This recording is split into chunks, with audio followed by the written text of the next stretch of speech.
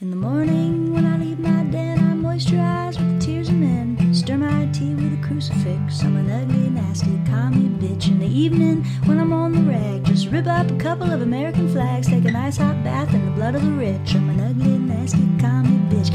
This is a sound test. Mic check. Michael. The best because we can. Whoop, whoop. Actually, it sounds pretty fucking great.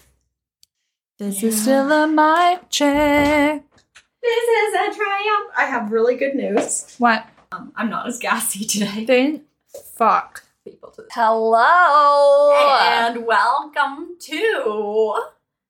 Doing our best. Here we are, just doing our fucking best. Hi, I'm Hannah. I'm Emma, and I am knitting. She, at this point, has knitted my child a scarf and my dog a matching scarf. And I'm really proud of her. Thank you. This is how beautiful. I'm dealing with the overstimulation lately. It's been a lot. It has. Just overwhelmed, overexerted. Just fuck. Fuck. Do you want to share what happened at your job with your toe injury? Yes. I think we just got to catch up on that because you never touched up on how your foot is. Okay, so it's doing better. For the most part, I can't really tell that there's an issue. However, sometimes when I am zooming around work and trying to focus on getting my shit done and get the fuck out of there, I do push myself too hard and I start to feel it kind of creeping back in. So I try to rest it as much as possible, which is whatever. It does still click. It does still pop. It is what it is. It doesn't hurt too bad. Just wait till you're 40. I know. But I'm not in a boot, which is delightful. The whole thing, how much did I share about it in the beginning? Why don't you start from the beginning just in case someone didn't listen to that episode, just kind of keep them up to date, what happened, how you hurt your foot. Perfect. It's me. So, at work, it wasn't anything dramatic. I was just walking, and my little old body crumpled. And I hurt my foot. And all of a sudden, my left foot just swelled up. And it was gross. And it hurt real bad. And it started clicking real bad. And I hated it here. So I told my manager, I said, "Hey, manager, I hurt my fucking foot. Help me." And he said, "Oh, my word. Yeah, that's terrible. Go to urgent care on your break." And I said, "Okay." I said, "Do you have any paperwork for me to fill out?" And he said, "No." And I said, "Okay." So when I came back, when I got sent to urgent care, they sent me to the ER for x-ray and all that fun stuff. So I finally get back to work and I'm like, "Hey, friends." And he's like, "Go home. We're going to do a bunch of very reasonable accommodations for you. It's going to be great. I'm going to handle the paperwork, blah, blah, blah." Fantastic.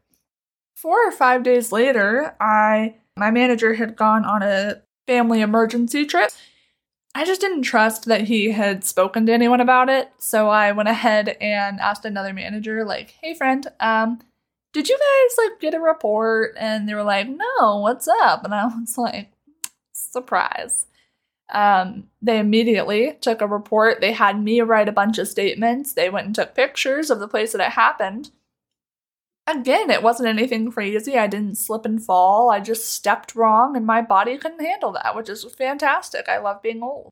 I came to find out that because it was not reported within 24 hours, that the store itself has an incredibly large fine. I also found out that I should not have been working until I got a specific document filled out by my doctor.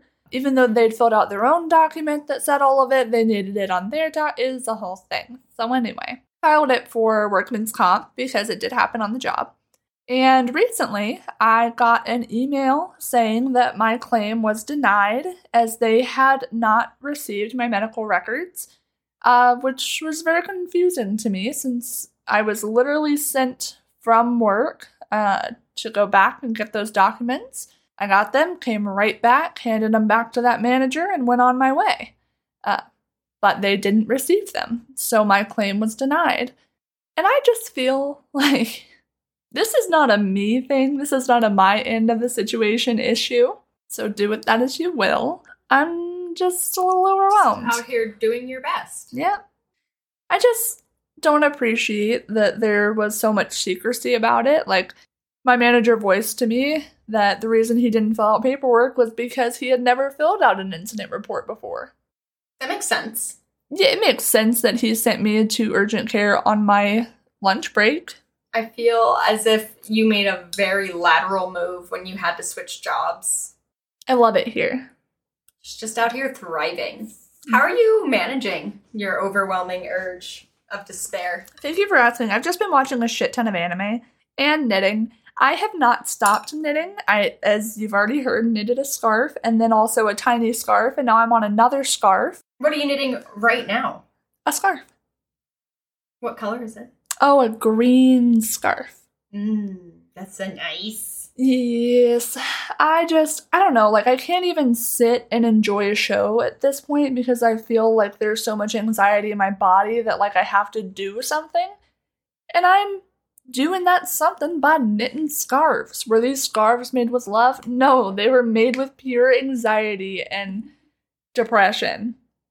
On top of everything, I'm also on my period. So, like, Ugh. my emotions have been so ass backwards. No wonder why you want to stab things multiple times. Yeah. I have been overwhelmed most of my life, Yes. as well as having a kid is just overwhelming.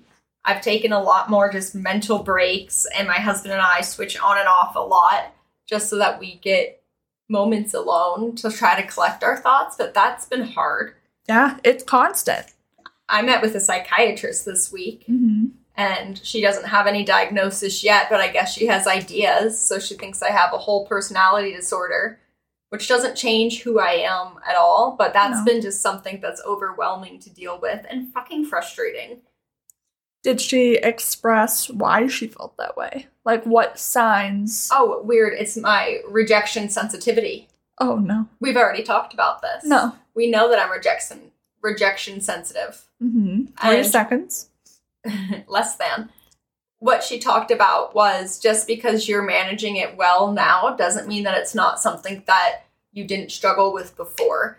And she, like, explicitly said, especially previous to you having therapy, like holding on to friendships and things like that were difficult for you. Yes, you have long-term friendships, but they all live far away. Do you think there's a reason for that? And I was like, oofda, coming right at me with that, ya bitch. How dare you? That's certainly how I fucking Ma'am, felt. I just met you. You can't call me out on my shit like this. Like, hi. But it was an hour and 15-minute interview, and that was towards the end. So I'm feeling with those big feels. That's been a lot. I mean, it's something that I guess I suspected, which is one of the reasons I didn't want to have kids. Mm-hmm. But it sucks when someone's like, hey, bitch, have you considered you're an entire disorder? And I'm like, yes, I have. Damn I it. just wasn't. I was hoping it wasn't this one. I was just hoping. So we'll see. We'll see about it. If it makes you feel any better, my sister and I have wagers on which one of us will get bipolar. I love that. I love Yeah. the bet game going. Yeah. Anyways, highly sensitive people tend to know a lot about overstimulation. And sometimes you just need time alone in your room, in your own private space, in order to recharge, process, and collect themselves. Overstimulation is something that obviously happens to everybody, but there are also highly sensitive people that overstimulation just affects differently. And that's a lot of people on a neurodivergent spectrum. It's us. It is us, unfortunately. And one way to tell if you are a highly sensitive person, according to a therapy page that I'll link in the bio, is no one wants to be seen as highly sensitive. We don't want to be labeled as such because it makes us seem like we're quick to react to being hurt or upset. But there are a few signs. And one of the signs is becoming easily overwhelmed with things like bright colors, Mm-hmm. strong smells, Mm-hmm. coarse fabric, and loud music. You can be easily nervous or rattled when there's a lot to do in a short period of time. Avoiding violent movies or TV shows. Making it a priority to arrange your days in ways that avoid overwhelming situations. And then frequently emotional exhaustion from other people's feelings. Mm-hmm. And easy to startle. Ha! Boo. Weird. Often retreat into the dark room, into bed during busy days, and you get hangry easily. Oh, God. These are all symptoms of highly sensitive people, as well as ADHD, ADD, and autism. I want you to feel this fabric. This is coarse fabric. This is very coarse, and I want you to know that when I started this, the feeling of the yarn going against itself upset me a lot, and I thought about wetting it down. Mhm. I've gotten better about it, obviously, because I was able to tune it out, but, like, also, just rub it against itself for a minute. No, it makes a weird noise. Doesn't it make you want to die? A little bit. Yeah. I realized that not only my child, but my husband and I all touch clothes before looking at them. Mm-hmm. So as we go shopping, I don't give a shit what this piece of fabric looks like. Mm-hmm. I want to know how it feels on my little skin. And that's a very big symptom of a highly sensitive person. And overstimulation comes in many forms. Sometimes the inability to even just ignore loud sounds, strong smells, and other sensory information. For example, like a police siren, or clicking of cash registers, or children. Mm. What other things are way too stimmy for you? So one of the things, and I actually relate to your kid a lot in this, and I didn't realize it until after our road trip. I realized that your kid, the whole way there, like, we'd be singing, and then they'd say, I have a headache, stop singing, and I'm a loud person, I had to sing, and so I'd say, too bad. That's too damn bad, you know? That's too damn bad! But then I started to remember being a kid and being super overstimulated in the car with noises, like any noise at all. It felt like if someone was talking, that their words were physical Tetris blocks and they were filling up the car and I couldn't breathe. And I kind of wondered if your kid felt that way. I wondered that as well. When I was little growing up, the heat in the car made me so nauseous sometimes. And so when the heat made me nauseous, well, then the music did and people talking did. And it happened almost every single day driving in the winter. And we live in a state of depression with 9+ months of winter. Most of the time, I'm overstimulated in the car just from the heat. Or in the summer, you have the windows down and you fucking have air just blasting. Also, if it's the back windows and then you get that bubble, bubble, bubble, bubble sound. Yes, of course driving's overstimulating. I bet they did have a headache. But seriously, I have to be able to sing. Yeah. If they can sing, I can sing. At this point, that's how I cope. As a child, I wasn't allowed to. My brother was very annoyed with my singing, which I get. Like, I'm still off key. I'm so tone deaf. Like, I understand I was the worst singer that's ever existed in this family, but that's also not what I it's love about. It. That's not what it's about. It's vocal stemming. It's helping you regulate your emotions in that moment. I vocal stem so much. My child hates it, and I didn't realize how much I did it until my kid is always like, oh my god, shut up. And I'm like, here's the thing. Here's the thing, I have to. I'm overwhelmed. And as a parent, you can't leave the situation. So finding other ways to stim to get you more comfortable as you're overwhelmed is increasingly important. Mm-hmm. But what happens when you're at work and overwhelmed all the fucking time? What can you do? Nothing. Like, truthfully, there have been so many moments where I've been overstimulated at work, and I actually recently got sat down by my manager to say, you should be more happy while you're here. And I'm like, I think it's just a seasonal depression, bud. He's like, he goes, that's hard. You've just been in a funk for the last couple of days. And I'm like, well, yeah, I don't want to be here. Sorry that the registers have been going off and people are yelling and that one child is screaming. And that you're never here to help. Mm-hmm. Sorry, I'm overwhelmed and can't get a break. Sorry, I'm losing it. But at least this job lets you wear your Loop earplugs. Yes. Which we are not sponsored by Loop, and I'd like to fucking be. I would like to be as well. That would be very nice. Imagine a Loop earbud for every outfit. That'd be sick. Sometimes a loss of focus can lead to overwhelming, and I get this a lot. Mm-hmm. Things, like if I'm focused on something and doing it, whether it be coloring with my kid, cooking dinner, making a podcast, or just being, when someone interrupts me existing, and I'm like, yo, bro, what the fuck? Mm-hmm. It's a lot all at once. And they're like, what are you doing? And I'm like, I'm thinking. And that's a lot, bro. Leave me alone. You get that one too, though, right? Yes. Yeah. Sometimes it can be just overwhelmed with agitation and irritability, being hangry, being upset, feelings of anxiety, uncontrollable thoughts of worry, negative thought cycle. One thing my psychiatrist is doing is changing my medication because they're worried about OCD with focus on repeating negative thoughts. That's part of what I have, friend. Oh, my word. We might have some twinsy things going on here. That's how I know that we're best friends. It makes sense that our mental orders might be very similar. A general sense of discomfort. I get it. Extreme sensitivity to certain types of textures or clothing. As Emma's like rubbing her arm so her cotton shirt doesn't touch her right now. No, the best part is that it's because of the... Is it the tag? It's not the tag, it's the seam. Anyway. Those are all things that can really make you feel overwhelmed or overstimulated. Digestive distress, eye strain, heart palpitations, lightheadedness. Those are things that I think all of us deal with from time to time. But some of us that are hypersensitive have a very difficult time dealing with anything intense at all. We hate camping. I am so bad at camping. And how can we overcome this? Well, that's what we're trying to fucking do. Thing is that I take medication for it, for at least the OCD part, and it helps, but it's still very much so a daily issue. It's not like it just goes away because I pop a pill, unfortunately. Wish it did.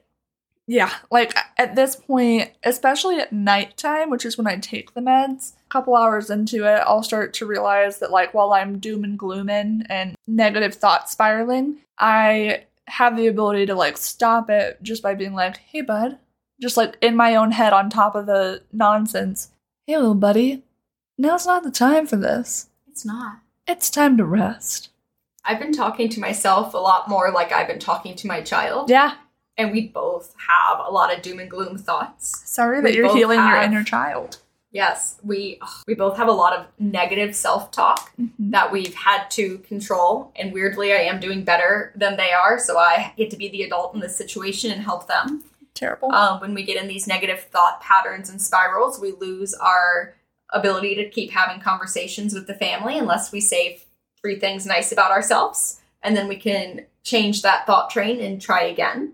And that can help. I have seen them talk really kindly about them being kind, about them being a good friend, and about them eating all 6 of their carrots. Thank God. No fucking shit. Has the timeline improved at all? Yes. So we also, I'd like to tell you, this has gone great, and it's helped with clocks. So we have a little analog clock that we popped up on an iPad. Clock is timed for 45 minutes, which some of you might think is a very long time for dinner, and you'd be fucking right. It is. But consider, it's half the amount of time we were having for dinner. So we set up this timer, and at 45 minutes, if they are done with dinner, they can have a dessert. If they are not done with dinner, then slowly and slowly it ticks into their playtime where they could have had 45 more minutes to play before taking a bath. Oops, they done fucked up. Sorry. That's been working really well. We've also been serving carrots first while I cook the better food so that they eat that while they're waiting, and it's not the last thing they eat. And between that, we're getting it done. That's an improvement. I'll take it. I'll fucking take it. But some of the other ways you can try to limit your overstimulation is by limiting screen time, which is incredibly difficult. And I do mean try. Sometimes doom scrolling is the best thing for your little brain just to like be soothed by bright colors of nothing. I fucking get it and I like it. Get that little hit of serotonin. That 1 iota. Drip, drip. Yes, but it's also not healthy for us. And it is overstimulating, especially if instead of just swiping for no reason, you're reading all these doomsday articles. Consider your little dooms brain probably doesn't need that. It kind of makes me think of when I'm already in that doom mindset and then I listen to a nice, sick, sad song. It's amazing, and I'm crying with Evanescence, but also... Sorry, I'm a part of this music video now. Oh my god, okay. So, you know when you were little and you used to, like, press your face against the glass? Yes. Like, you're in a music video and just, like, belt it out? Yeah. I caught my kid doing that the other day. And yes. I was like, oh my god, get it. Full circle. Full circle right here. Just let it out, you little storm cloud. What was the song? Even tell you. It might have been a made-up one. Even better. The artist inside. I like to think that it's the Tom Steiner. Because they love that song. They've really been working on their voice drop. You can listen to music. That's another great way to be self-soothing with your overwhelming. Finding a safe place, truly a safe place, that's like a cafe, a library, or your room, like whatever is quiet and safe to you. Being there for 30 minutes without screen time and just sitting alone with your feelings, consciously trying to make them a more positive take. Well, I remember growing up, I would usually have like 6 books lined up to read. And whenever I was overstimulated or I was just having a rough time, I would just go to my room, disassociate with a book. I wasn't thinking about the feelings, but it wasn't screen time. So Screen time, it's a win. It is. I used reading as my desensitization exclusively as a child. Mm-hmm. I would remember every time there was things going on or whenever I was home, I was reading a book. Mm-hmm. In fact, I read so many books that I won awards for them. And it was so embarrassing at my middle school graduation. They were like, and Hannah won this book award for reading for no reason and taking these tests. And I was like, please don't embarrass me like this. Yeah, thank you for the memories of all the times that I've been depressed. In front of the entire 8th grade. Yeehaw! I love it here. I never once got an award at school. I remember at the end of the years, they would have awards and stuff, and one of the awards was always for, like, no tardiness, no missed days of school, and I would just sit there like, maybe this year it'll be me, knowing full well that I was out half the year. Like, you know what I learned embarrassingly the other day? What a 13-year student was. I thought a 13-year student was a kid that got held back, and we were just, like, celebrating them because everyone learns differently, right? What is a 13-year student? Right. A 13-year student is someone that went from kindergarten to 12th grade in the same school. They're including kindergarten, so there's 13 years of school. And it was someone that was, like, just born and raised in the community and stayed there. So 13-year students are students that were stuck in the same school. They weren't held back. I thought it's been 15 years since I graduated about, and I always thought that those kids were just held back. I love that that's where you went. You were like, why are we praising these dumb kids? No, I thought we were celebrating differences in learning. I thought we were celebrating them. I love you so I thought much. it was a good thing. I mean, like, I guess it is. Must be nice. I can't relate, I'll tell you that. Another thing that you can do to help with your overstimulation is you can listen to Doing Our Best or other podcasts, audiobooks, playlist, Rain Sounds is one of my favorite when I'm overstimulated. And then here's the one that I really wanted to talk about. I gotta interrupt you right quick. Have you ever heard of brown noise? Not white noise, but brown noise. No, but I'd like to. I'm gonna look a little bit up really fast. Super duper quick. It's super great for people with ADHD. Can you hear it on there? Yeah. Man, that basically is rain noise. Doesn't it, like, instantly calm your soul? Yeah. I have to pee less. And this is why listening to your favorite podcast would help, because we play brown noise. Yep, every now and then. You're welcome. And then, and I think this is the most important thing with stimulation, is communicating boundaries. Mm-hmm. Communicating boundaries on how often you can work, on what you can do at work, on how often you can parent, on what you can parent, on what you need help from your spouse and support for. Communicating boundaries on when you can be touched, on when you can listen to overstimulating singing in the car. You know, even my kid is good at setting boundaries that way. Mm-hmm. I'll tell you to straight shut up. At my work, I recently told everyone that I was autistic. Good. It's about time. It did come up in conversation with a couple of people, and it felt weird having, I work with a small group of people, so it felt weird having like half of them know and then the other half not knowing, and I felt like they couldn't talk about it, and I don't really care. Like, it is what it is. Surprise. I feel like we should all realize it by now, but one of my coworkers, when I said, I got the tism, he said, we know. And I thought that was nice. That is very nice. Setting boundaries is healthy in workplaces, in relationships, parentships, friendships, everywhere. My child sings, don't take it personally. That's just a boundary. And they're fucking right. It's just a boundary. And people that aren't able to take boundaries well are people that you probably don't want in your life to set boundaries with. Yeah. I'm sure we've all had a family member or a coworker that didn't handle when we set boundaries. I think that it's especially difficult when you set a boundary with someone that you trust and then it gets stepped on. And there's really polite ways to set boundaries, especially when you're talking about family members. There's a couple things that you have to kind of think about first, and it's you. You need to think about yourself. I'm going to read a couple ways to set healthy boundaries with family members because I just think it's important in all of our lives. Work is where most of your overwhelming stress comes from right now, but family is also a really big indicator in so much overstimulation, and it can be helped. It will never be fixed, but it can be helped with boundaries. So things like physical boundaries, it's important to set things like that, but physical boundaries aren't just, please don't hug me. Physical boundaries are like personal space, physically taking care of your needs to eat, sleep, rest, and drink. Mm-hmm. And people that don't respect physical boundaries shouldn't be in your life. There's also emotional boundaries. And emotional boundaries are the personal emotional needs to share your feelings, picking up on your energy, and sharing details of your life. Sometimes people overshare. We're on this podcast, so it's our job to. I literally fucking made a podcast about me oversharing. Yeah. But you're also allowed to turn this off. And you're allowed to say, wow, I just don't have the emotional capacity to listen to this bullshit right now. And it's healthy to do that to people. Sexual boundaries. This is like personal consent, desire, and privacy. This is establishing respecting boundaries around sex, intimacy, and it is essential for partnerships. And then there's intellectual boundaries. And those are the ones that we would accept and validate thoughts and ideas and curiosities. And material boundaries. This is saying, no, I don't want to share right now. Mm-hmm. Or things like using houses, cars, and personal items.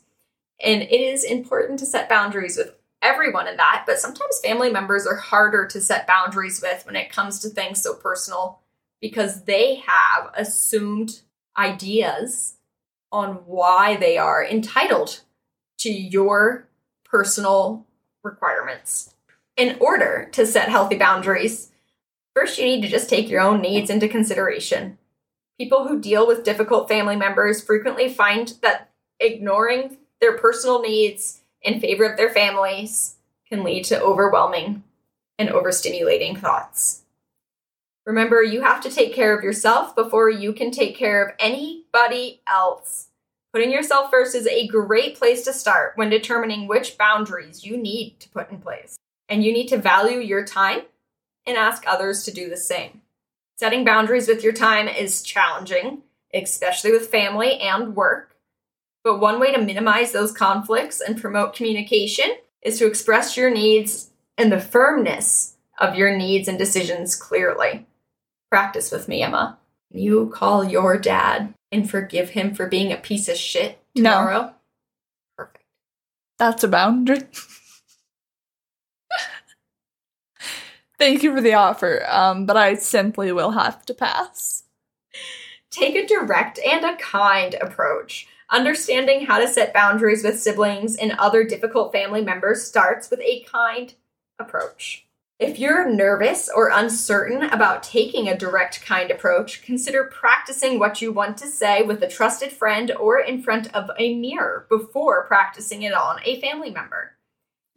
I'd like us to still just imagine me calling my father and saying, hey, I forgive you for being a piece of shit. And him being like, I've never once apologized. Yeah. I'm not a piece of shit. And you being like, what do you mean? You are. And I forgive you. I can't even imagine. Here's the thing is I forgive my dad. Like, I do. I know that he's made these mistakes because he had unmanaged childhood trauma. He probably has a personality disorder himself. I get that he was out here doing his fucking best. And I forgive him for being a complete failure. But it doesn't resolve the fact that he hasn't made steps to progress to be a better person, and that's why he doesn't belong in my life anymore.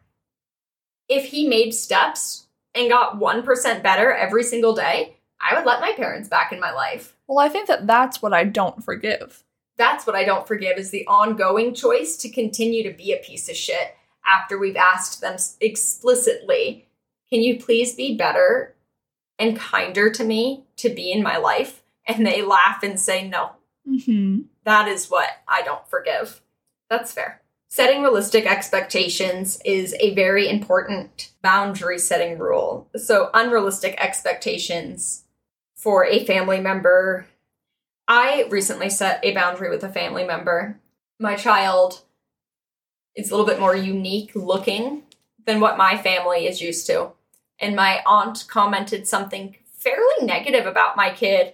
And in the moment, I didn't comment back because I didn't know how to handle it. And I was just going to ignore them and basically cut them out of my life because how fucking dare you? Mm-hmm. I don't want to deal with it. But as I sat and I reflected on that for about 2 weeks, my little heart said, you need to set a boundary and make sure that they know that they are important enough in your life to correct this so that they can stay in it. And when I first started discussing this with my auntie, I said, hey, this is going to be hard for you to hear, but I want you to sit down and know that I basically am telling you this because I love you. And if I didn't love you and I didn't care about you enough, I just wouldn't tell you and we would just be cut off and ended. And so I need you to take this with that grain of salt. And I expressed to them that how they spoke about my child made me incredibly uncomfortable and that we weren't going to do this again. And that if this was something that was brought up again, I'm not going to reinstate my boundary. I will just leave. And I felt like that was a fair boundary to express to a family member. And they were very defensive at first, but eventually they did kind of get it. It was about a 20-minute conversation where it was just me expressing that those are needs that I need to be met and that need to be kind. And it was very kind, but it was very direct. Mm-hmm. And I think sometimes people that are toxic have a difficult time dealing with direct. Mm-hmm. They said that they didn't understand, but they understood, and that... No, I mean, what did they say that caused this? Avoid engaging in gossip. Sorry, they're still dead to me. Avoid engaging in gossip. Yes. It's another way to help set boundaries, avoiding engaging in gossip. And I do this at my current workplace, and at my previous workplace, I was doing this. And here's how you remove yourself from gossip. Is simply when someone starts talking to you about another human being, you say, oh, is this going to be a constructive conversation where we can help them? And if they say yes, you can continue it and continue migrating that conversation into a way you can help that person. And if they say no, you say, I'm so sorry, I'm just not able. You set a boundary with your own communication. I'm just not able to communicate about that person unless it's constructive. Mm-hmm. Yeah. What other boundaries have you created in your life? Guess who's back? It's us.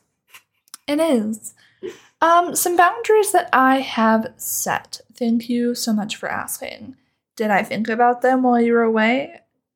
No. And that's on me, and I'm terribly sorry. Doesn't sound like you are. Truly, I feel like I'm not great at setting boundaries and vocalizing them. I think that I make boundaries in my little noggin, and I stick to them. So, for example, a boundary that's in my little noggin is I don't need to have communication with a lot of my family members unless it is an emergency or is in direct regards to someone like my sister, someone that is an important part of my life. I don't need to have any communication with them if it is not going to be beneficial in knowing. I just don't feel like I need communication with them unless there is an issue, an urgency, something wrong, or something good. Like, oh, surprise, your sister's birthday is coming up. We're going to do this. Does that happen? No. So there's that. I actively try not to communicate with them because I have given them several years worth of opportunities of trying and trying again.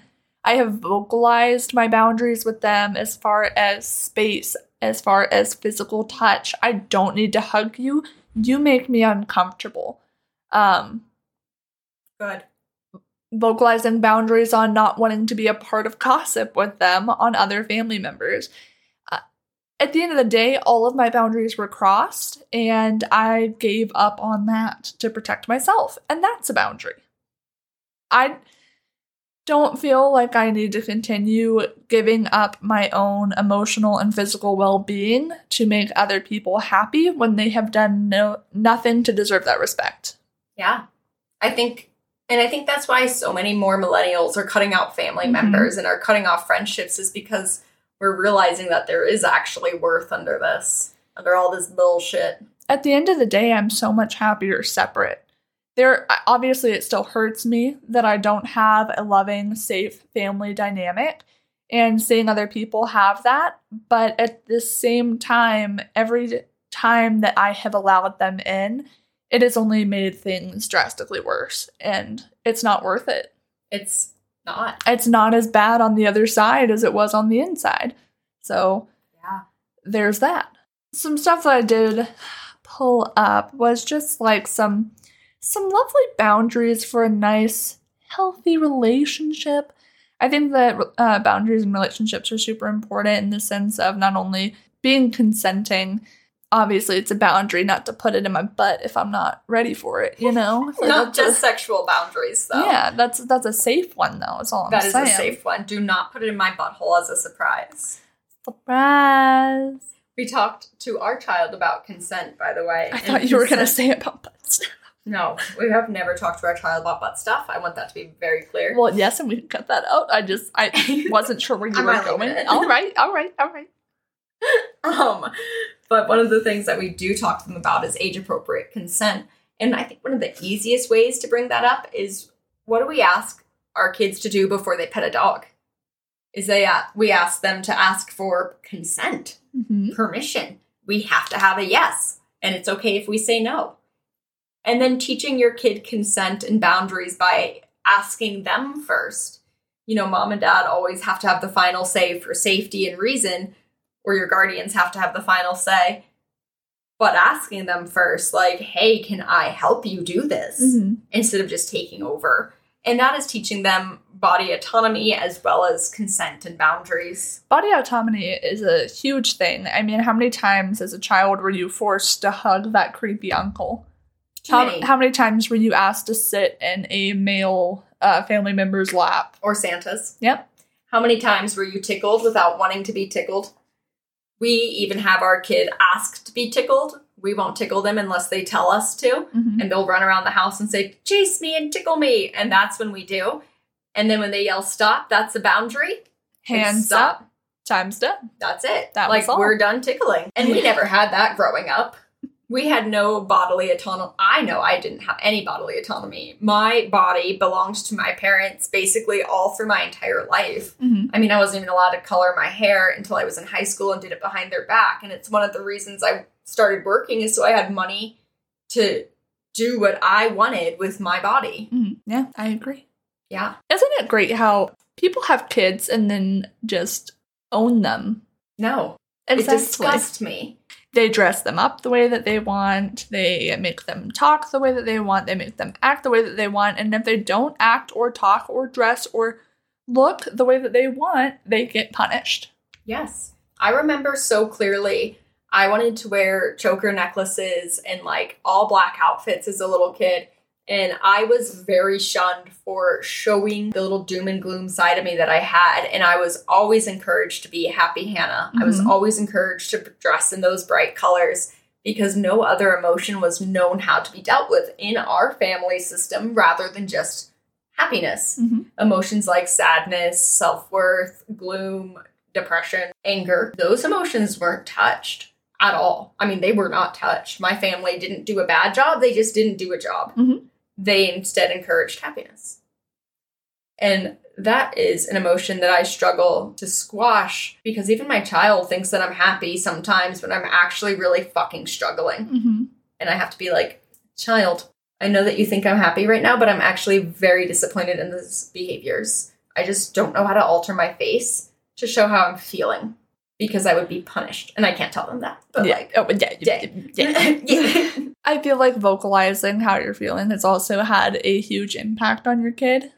And same for them with them expressing it because it's hard to assume. Again, I had no ability to hide the emotions that I was feeling, but also in general, they could tell that something was wrong, but there was no discussion as to why I was upset. Was I sad? Was I angry? Was I scared?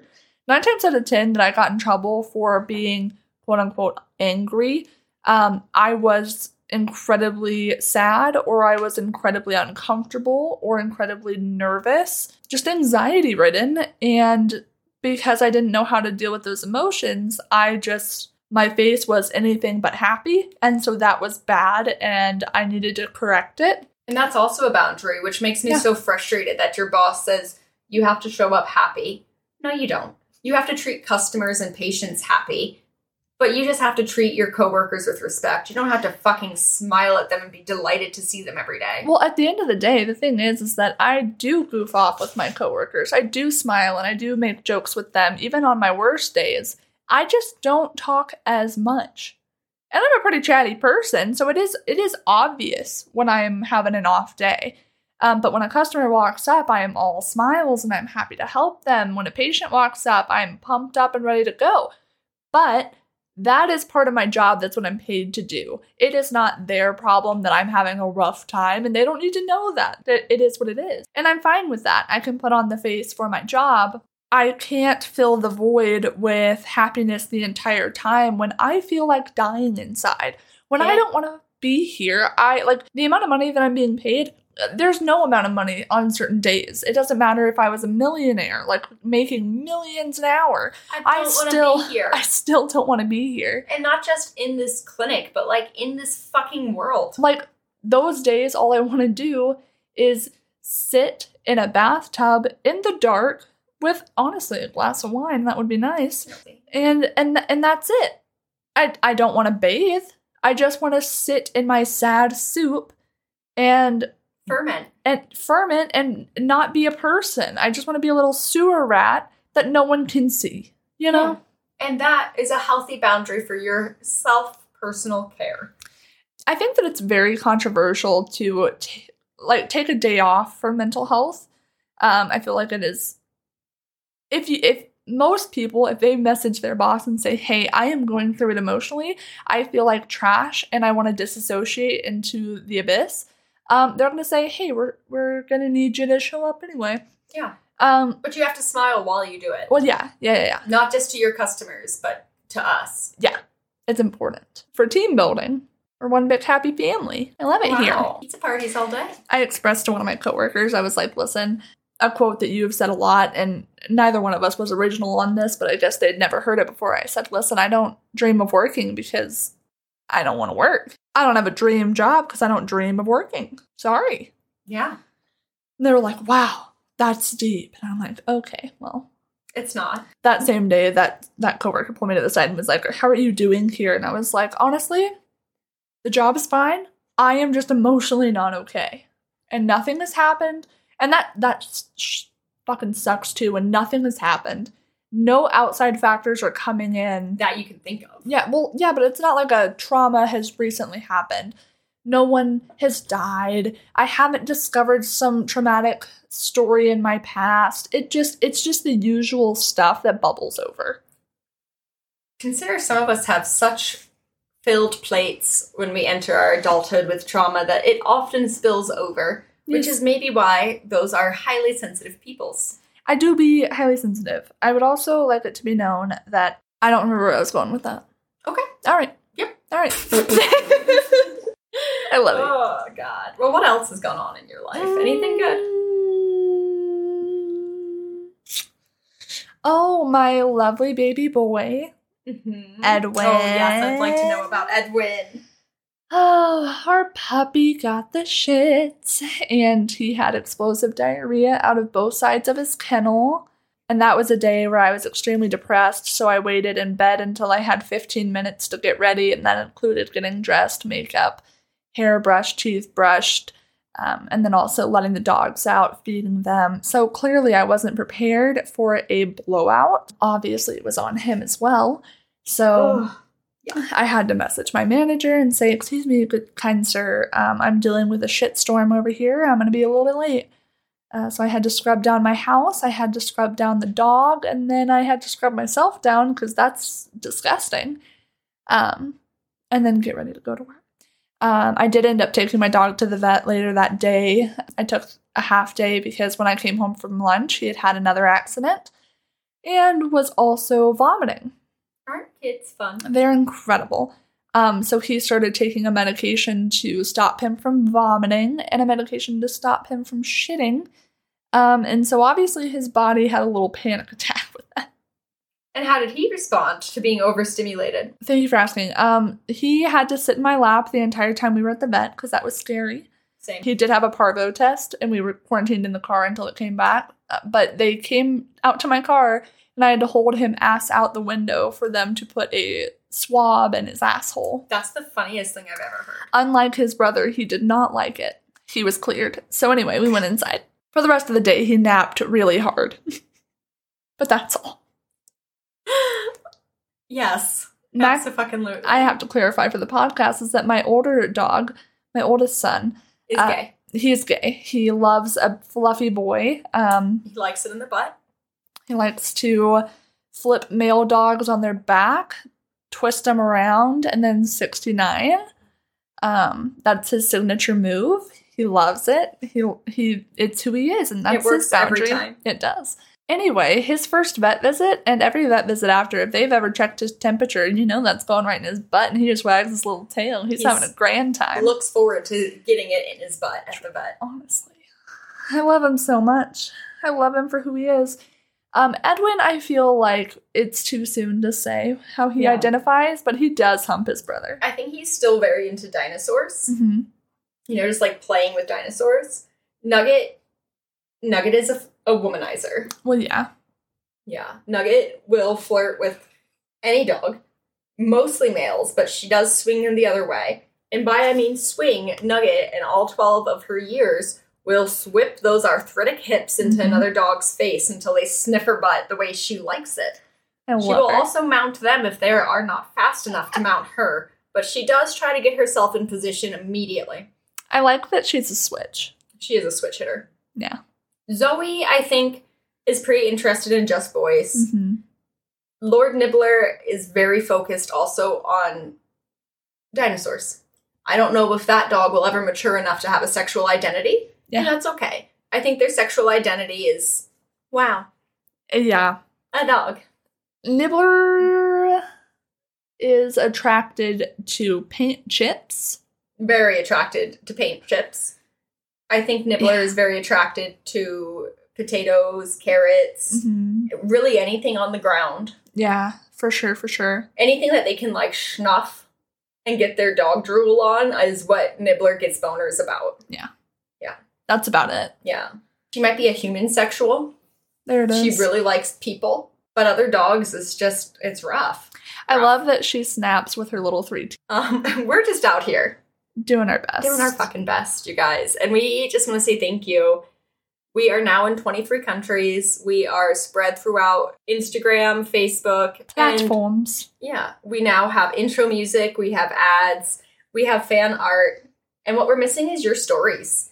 We're missing your stories, your shares, and we're missing you. So if we're looking for like 2 more listening tales. Yes. And we would love to add that into the repertoire of your listening. Otherwise, that's what we're looking for, homegirls and boys. The theys, the thems, the gays. This is what we need. Keep listening. Keep doing your best. Set your boundaries. Set your fucking boundaries. And one of my boundaries is you listen and download. We love you so much. Bye. Bye. I try to think, but it hurts my brain. So I have an abortion and I find champagne. I'm a Jezebel. I'm a wicked witch. I'm an ugly, nasty, call me bitch. Weekends when I want some fun, castrate a man, take away his guns, drive a classic car into a ditch. I'm an ugly, nasty, call me bitch. Well, I know I am, but what are you? Some fascist bootlick Nazi tool, whiny boy with a tiny dick, or a dumb fuck redneck backward hick. Did I get it right? Have I pegged you yet? Maybe we don't